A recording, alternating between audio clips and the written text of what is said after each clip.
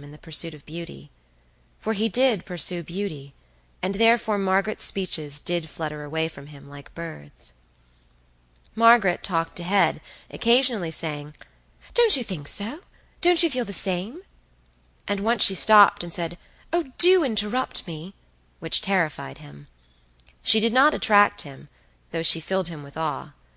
Her figure was meager, her face seemed all teeth and eyes, her references to her sister and brother were uncharitable. For all her cleverness and culture, she was probably one of those soulless, atheistical women who have been so shown up by Miss Corelli. It was surprising, and alarming, that she should suddenly say, "I do hope that you'll come in and have some tea." "I do hope that you'll come in and have some tea. We should be so glad. I have dragged you so far out of your way." They had arrived at Wickham Place. The sun had set, and the backwater, in deep shadow, was filling with a gentle haze. To the right of the fantastic skyline of the flats towered black against the hues of evening. To the left the older houses raised a square-cut, irregular parapet against the gray. Margaret fumbled for her latchkey. Of course she had forgotten it. So grasping her umbrella by its ferrule, she leant over the area and tapped the dining-room window. "Helen, let us in." "All right," said a voice. "You've been taking this gentleman's umbrella." "Taken a what?" said Helen, opening the door. "Oh, what's that? Oh, do come in. How do you do?" "Helen, you must not be so ramshackly. You took this gentleman's umbrella away from Queen's Hall, and he has had the trouble of coming for it." "Oh, I am so sorry," cried Helen, all her hair flying. She had pulled off her hat as soon as she returned, and had flung herself into the big dining-room chair. "I do nothing but steal umbrellas. I am so very sorry. Do come in and choose one. Is yours a hooky or a knobbly? Mine's a knobbly. At least, I think it is." The light was turned on, and they began to search the hall, Helen, who had abruptly parted with the Fifth Symphony, commenting with shrill little cries. "Don't you talk, Meg. You stole an old gentleman's silk top hat." "Yes, she did, Aunt Julie. It is a positive fact. She thought it was a muff. Oh, heavens, I've knocked the in and out card down. Where's Frida? Tibby, why don't you ever— No, I can't remember what I was going to say. That wasn't it, but do tell the maids to hurry tea up. What about this umbrella?" She opened it. "No, it's all gone along the seams. It's an appalling umbrella. It must be mine." But it was not.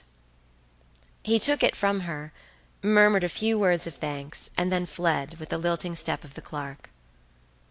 "But if you will stop," cried Margaret. "Now, Helen, how stupid you've been." "Whatever have I done?"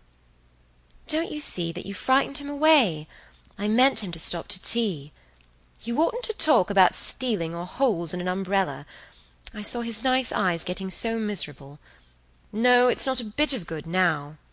For Helen had darted into the street, shouting, "Oh, do stop!"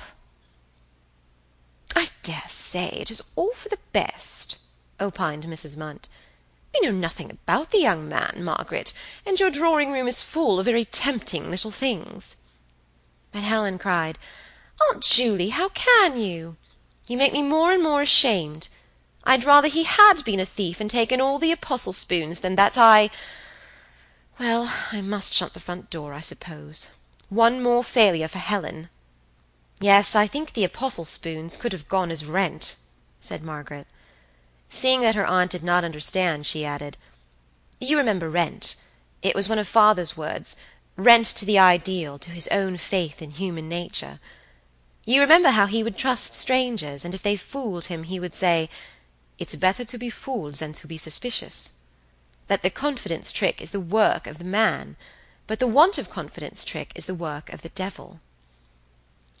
"I remember something of the sort now," said Mrs. Munt, rather tartly, for she longed to add, "It was lucky that your father married a wife with money." But this was unkind, and she contented herself with, "Why, he might have stolen the little Ricketts picture as well." "Better that he had," said Helen, stoutly. "No, I agree with Aunt Julie," said Margaret. I'd rather mistrust people than lose my little rickets. There are limits." Their brother, finding the incident commonplace, had stolen upstairs to see whether there were scones for tea. He warmed the teapot almost too deftly, rejected the orange pekoe that the parlor maid had provided, poured in 5 spoonfuls of a superior blend, filled up with a really boiling water, and now called to the ladies to be quick or they would lose the aroma.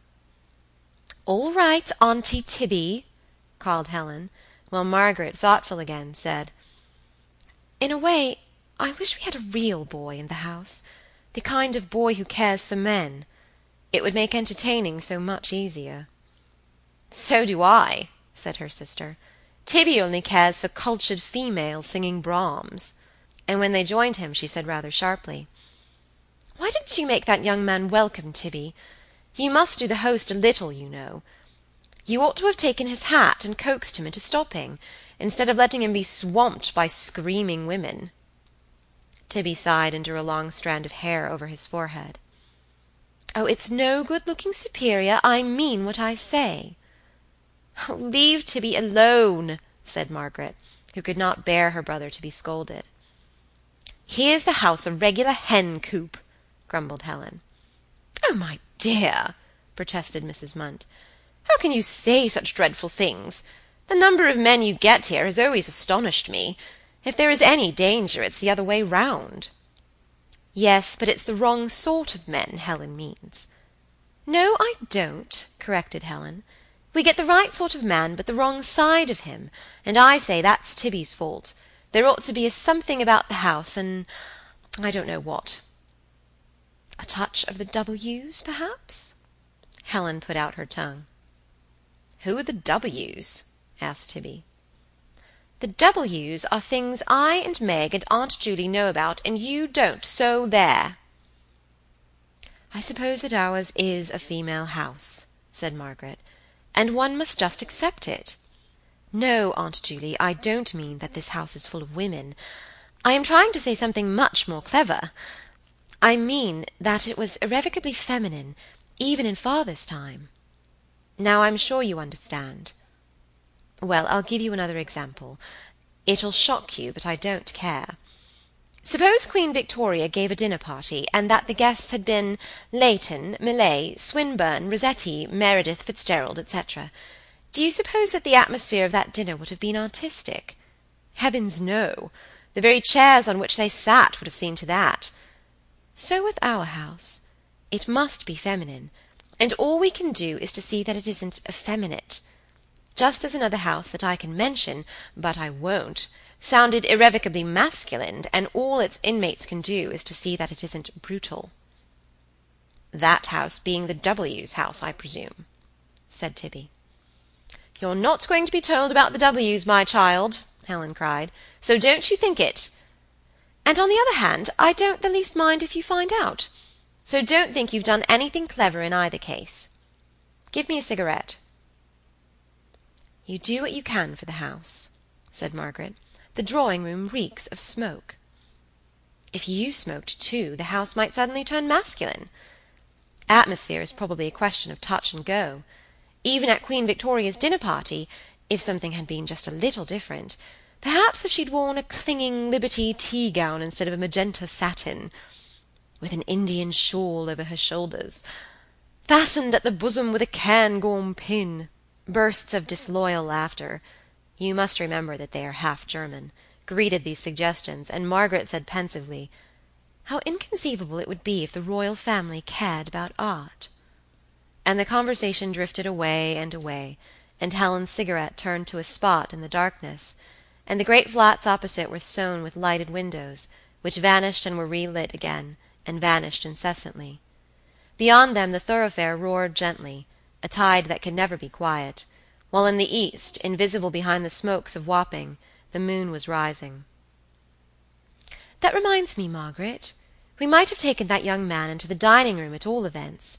Only the majolica plate, and that is so firmly set in the wall. I am really distressed that he had no tea." For that little incident had impressed the 3 women more than might be supposed. It remained as a goblin football, as a hint that all is not for the best in the best of all possible worlds, and that beneath these superstructures of wealth and art there wanders an ill-fed boy, who has recovered his umbrella indeed, but who has left no address behind him, and no name.